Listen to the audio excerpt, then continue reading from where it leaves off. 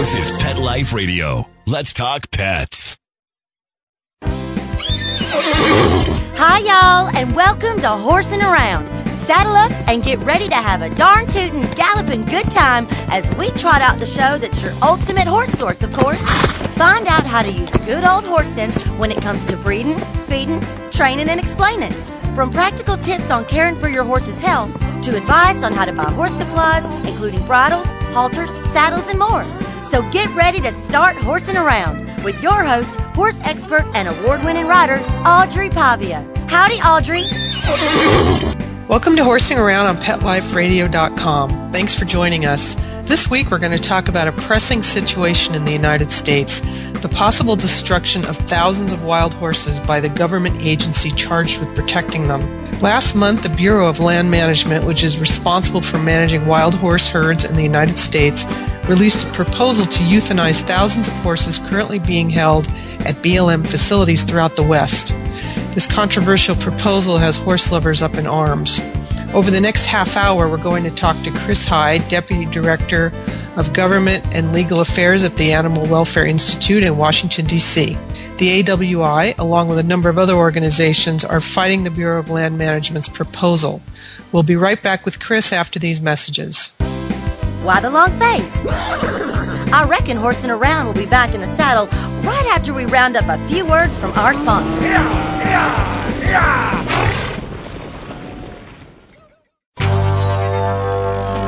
It's DesignerPetSweaters.com. Hand-knitted designer sweaters for your precious pup or cool cat. Beautiful couture patterns for your pets, including custom-knitted formal wear, casual wear, yachting, and even sports-themed. Many designer pet sweaters include feathered tammy hats, top hats, and a lot of sparkle. Each sweater includes leg loops, front paw sleeves, and leash opening. Visit DesignerPetSweaters.com to order your four-legged fashions today. Your pets will stay warm for the winter and be runway ready. Large or small, we fit them all. DesignerPetSweaters.com.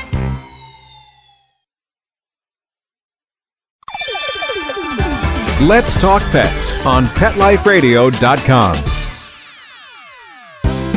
We know you're chomping at the bit to hear more horsing around. Well, we're back on the trail. So park yourself over yonder and set a spell. You ain't heard nothing yet.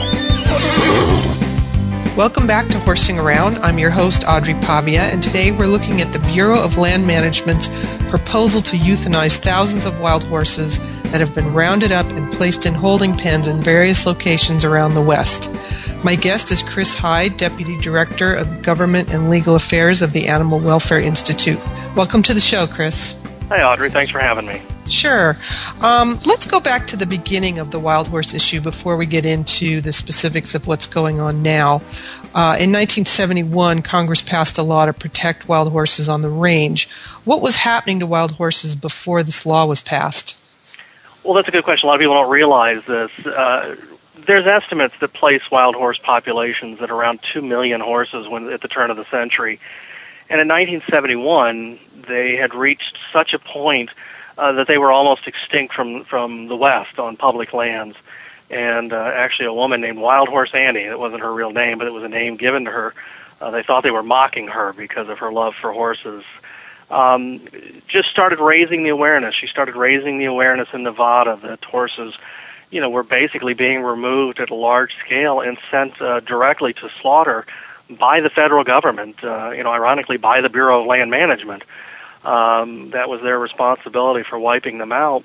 And just over, about the next decade or so, she had been able to raise awareness that these treasures, these magnificent animals that wander the West are just being systematically wiped out by a federal government agency. So she was able to convince members of Congress and the American public that this must stop, that we must do everything we can. So they came up with the Wild Free-Roaming Horses and Burros Act in 1971, which prohibited basically the commercial exploitation and slaughter of wild horses. And that passed unanimously in Congress. Everybody supported it. Mm-hmm. And I remember being a little girl and writing a letter to Congress way back in 1971, I think it was, asking Congress to protect the wild horses. You're absolutely right. That was a great success of what she did, and there are a lot of people, your age that are still out there that remember doing that. That was a massive public campaign of public support, and that's kind of what we're trying to reignite right now, is to remind Congress that the American people want to protect our wild horses. So what exactly is the protection given to wild horses by the law? By law, it was very specific. The language is some of the most beautiful language you'll ever see regarding protections of animals. That, basically it is supposed to be that the federal government should not manage these horses like they're in a zoo. Leave them alone. They're wild animals. Allow them to roam free. And it was very crystal clear that these horses should not be removed simply because you want to get rid of them. They were afforded very clear protections in the law that they are able to roam the lands that they were on at the time, which is about, at that time, close to 57 million acres they were allowed to roam free on and not be commercially exploited or sold to slaughter. So the situation now is that the BLM wants to euthanize a large number of the horses that are held in adoption centers. And how many horses do they want to euthanize? Do we know? Well, that's always been the difficulty with the BLM. I mean, as I pointed out, here's an agency that up until the day the law was passed was the agency actually rounding them up and sending them to slaughter. And for that time period to now, they've done everything they can to wipe out the wild horse herds. They round too many up. They have removed wild horses from over 19 million acres that they were supposed to be on by law. So even to this point, the BLM is hard to nail down on this. Now we just had a meeting with the acting director of the program, who was the one that made the announcement that they would consider euthanasia. He's now denying he ever said it. Which is not a shock, because here's an agency that is just so broken. They are running around Congress saying, well, we never really said that, but we've got to get rid of them. We don't know what to do. So really, the numbers that they're talking about are still up in the air. There are an estimated 33,000 wild horses in long-term holding facilities, and these are just big managed areas where they've put these wild horses on private land. So there could be up to 33,000 euthanized. We just don't know what's going on with them. Now, how did we end up with so many horses in holding pens? Well, that goes back to the agency again. I mean, they've removed them from so much land, and they, about 10 years ago, started this massive program. They created these, and they call them long-term holding facilities, and on average, the agency had been able to round up about 6,000 to 7,000 horses a year and adopt them out. Well, they started rounding up 10, 12, 13, 14,000 horses a year, and then really put no effort into the adoption program. So they created these pens to just start housing them with no plan on what to do, no plan on putting them back, no plan on increasing the adoption program. We warned them 10 years ago, you're creating a mess, and the wild horse, unfortunately, is going to be blamed for it. And, 10 years later, it's all come out. The BLM is blaming the wild horse, and they're trying to they're lobbying Congress, saying we just don't know what to do. And I've had staff from various members' office say they come in with a great tear story. Their eyes are welled up. They just don't know what to do. They feel so bad. Well, they did it. They removed them from public lands. They put them in holding facilities. They created the problem, and now they're trying to just, dump them. And euthanasia is one option. And what was their reasoning behind rounding up so many horses? Well, the agency, right from the beginning, has claimed that there's too many. That they've based these, kind of false claims that there's not enough land. They breed too rapidly, and they're just destroying the habitat out west. So they've just got to get rid of them. They also failed to point out that there are an estimated 8 million livestock, and that's cattle and sheep and other animals that are grazing on that same land, and actually a lot more. So there's never been any study that shows the wild horse causes a problem. Obviously, the horse is a dramatically different animal by nature than the cow, and they unfortunately have blamed the wild horse in this, so they've just kind of used that as a justification to go up and round them up. pretty much so they don't compete with the cattle. Now, I've heard the argument that the reason they're doing this is because the federal government gets a per head fee for every cow that is grazed on public lands, and they'd rather have that land with cattle that are paying for it rather than have the wild horses that aren't bringing in any revenue. Well, that's certainly one point, is that obviously the wild horses, nobody gets any money for the horse. They're just out there on public lands. One thing that's amazed me is that the American public is not more outraged over the federal grazing program, which you touch on, because less than 3% of beef is even raised on public lands. There's this assumption, you kind of have this mythology of the West that that's where all of our beef is raised, out on those public lands, and less than 3% is.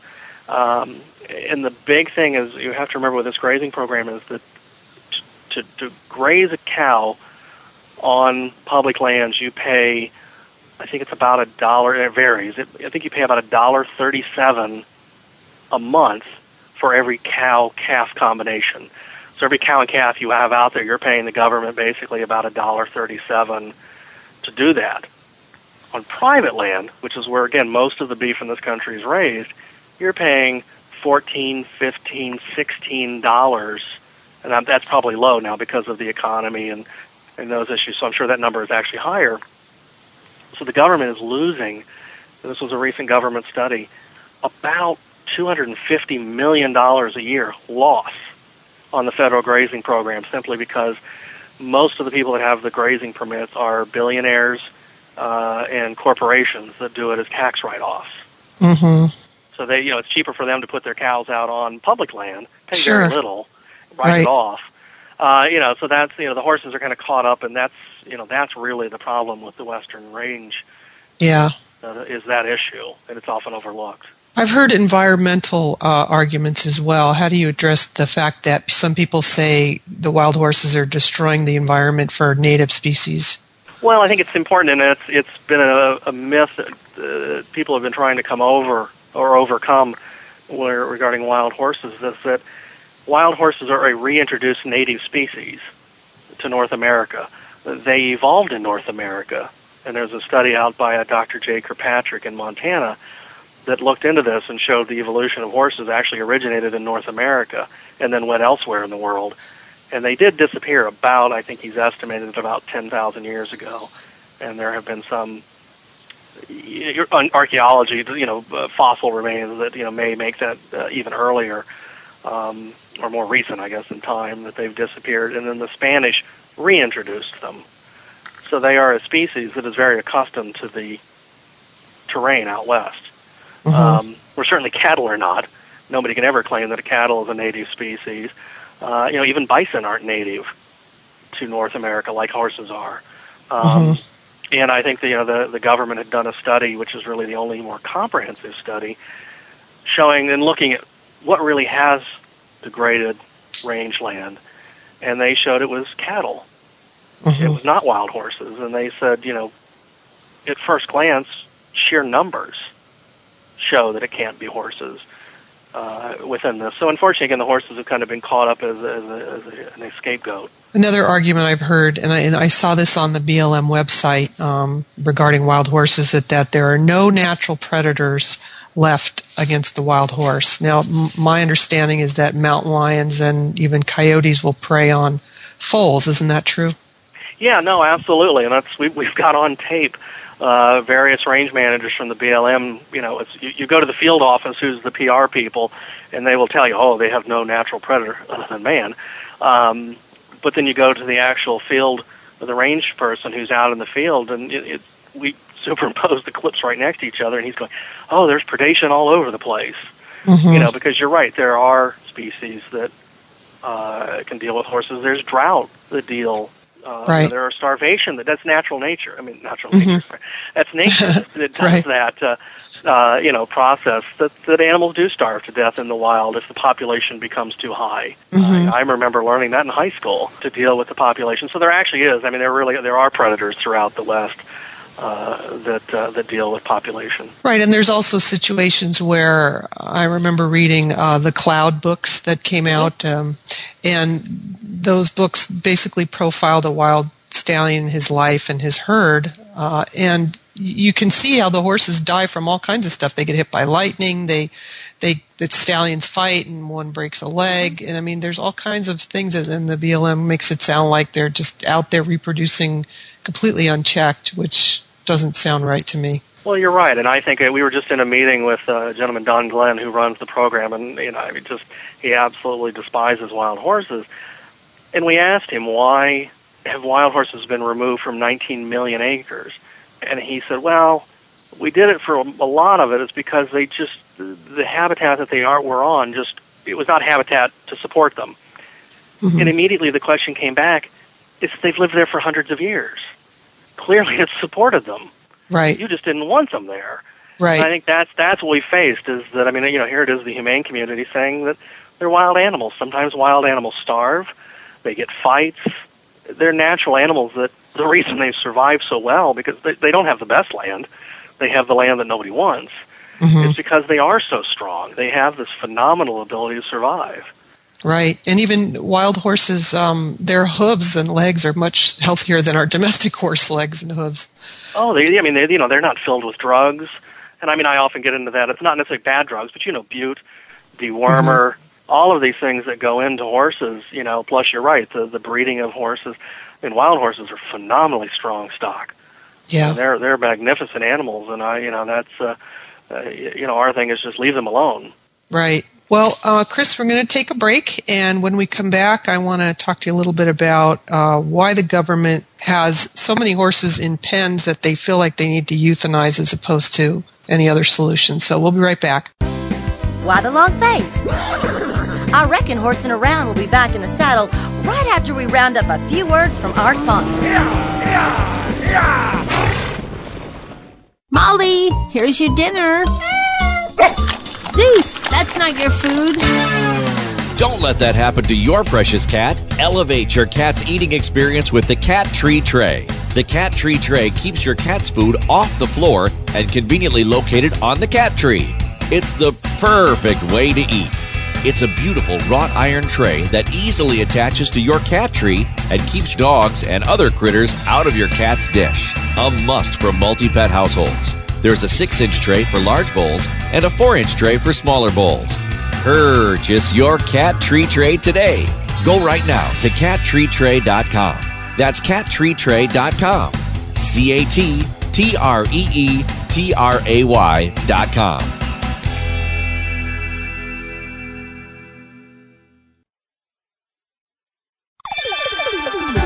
Let's Talk Pets on PetLifeRadio.com.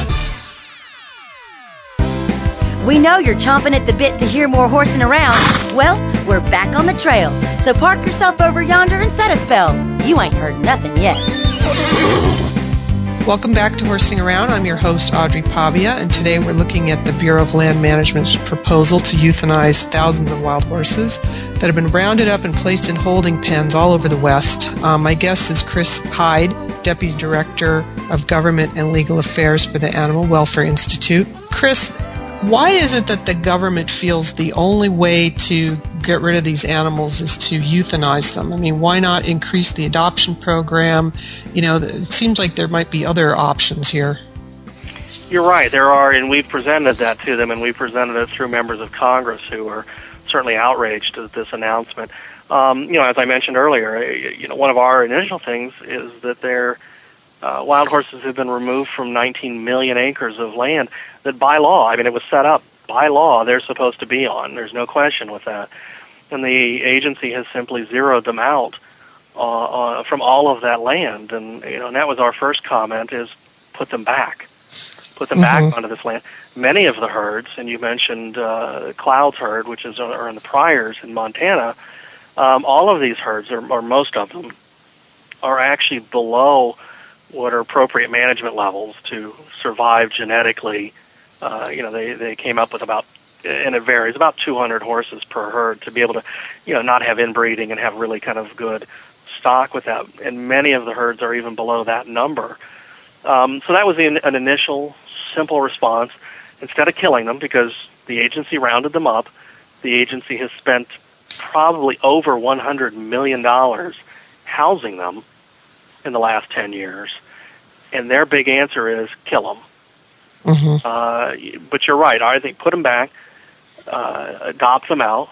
These are magnificent animals that if they have some training and, you bring some experienced riders in, there's a great chance and there's ample home for those that couldn't be replaced. So there are very simple, responsible answers to dealing with it versus killing them. And it seems, too, like the cost of euthanizing thousands and thousands of horses would be pretty astronomical as well. Well, you're right. I mean, that's one of their big... They're running around complaining that they're having to spend about $30 million housing these horses.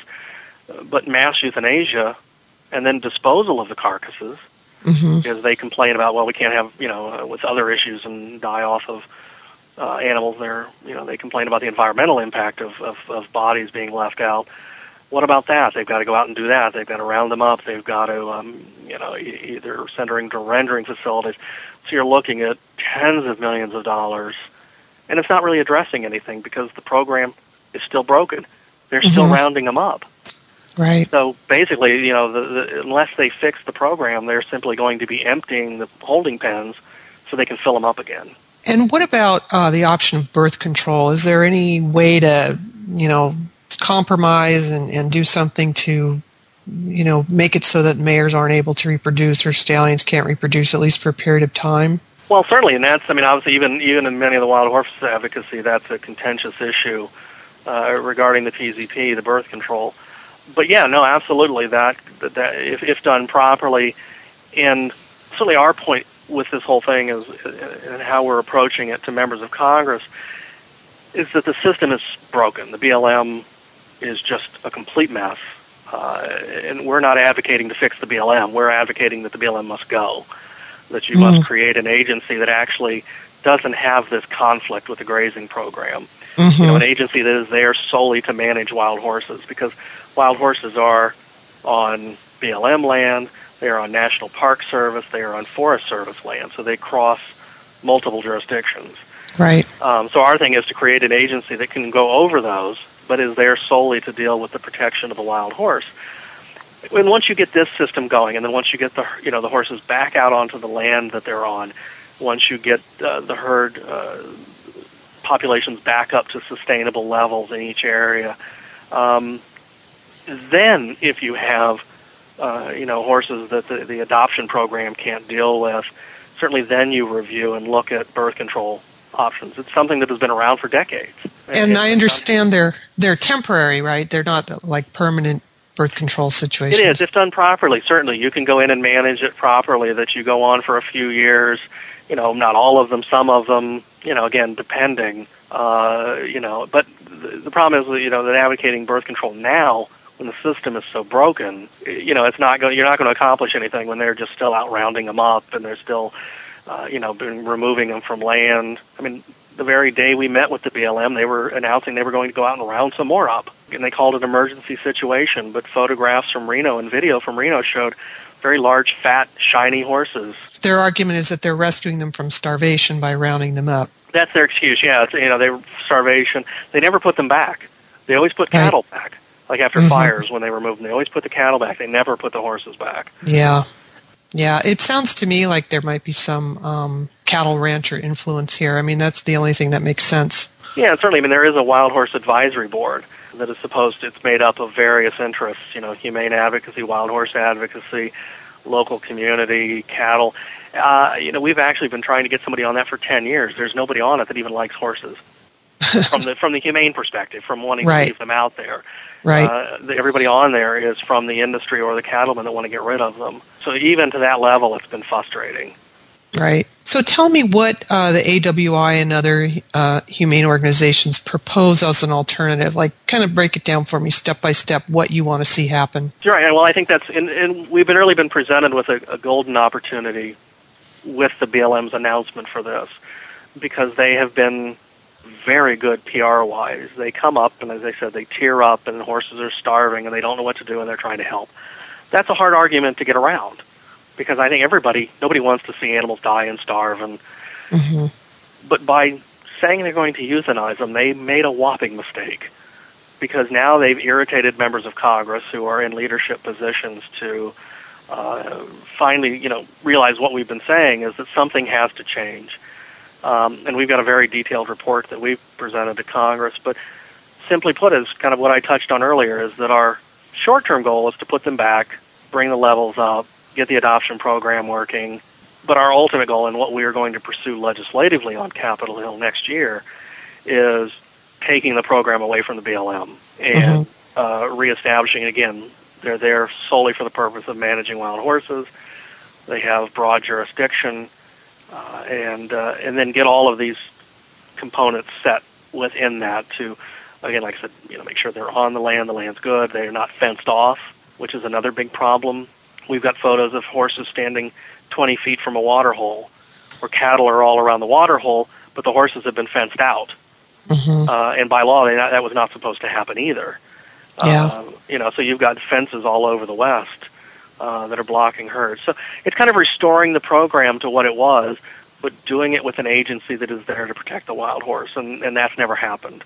Even since 1971, that's never happened. And that's our ultimate goal, and I think this euthanasia proposal has really just given us the catalyst to be able to pursue that.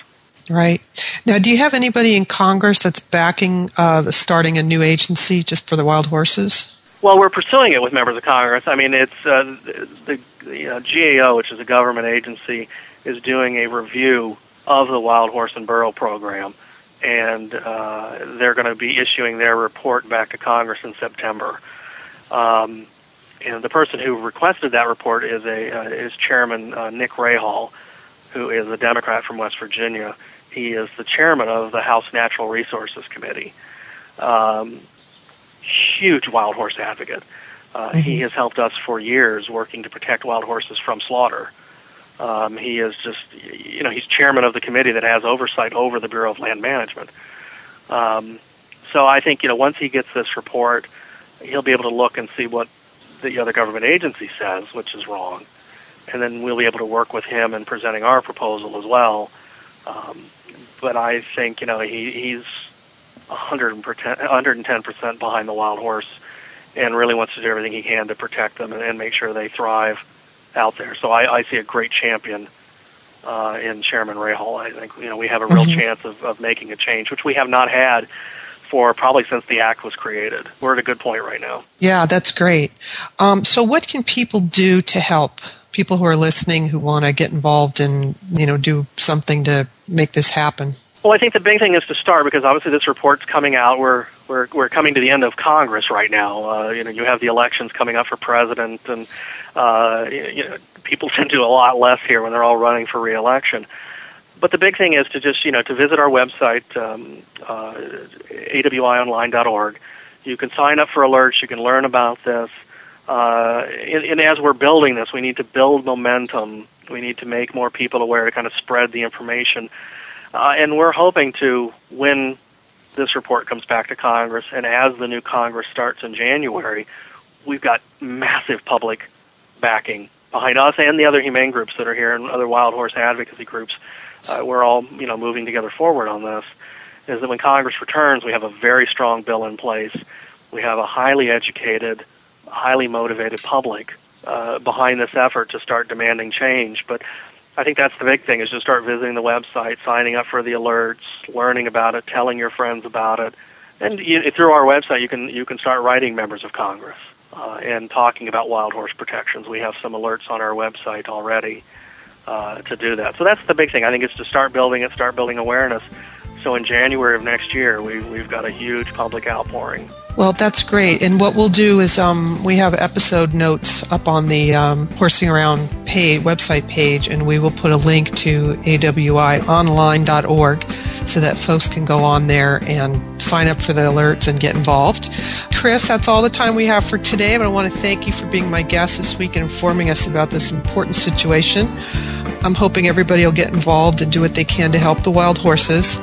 If you have any comments or questions about Horsing Around, please email me at audrey@petliferadio.com. Until next time, happy trails. Stop what you're doing and start horsing around every week on Pet Life Radio. Horse expert and award-winning rider Audrey Pavia will be trotting out great tips on feeding, breeding, and more on everything equestrian. So set a spell and say hey to Audrey and get ready for a darn tootin' galloping good time every week on Horsin' Around, on demand, only on PetLifeRadio.com.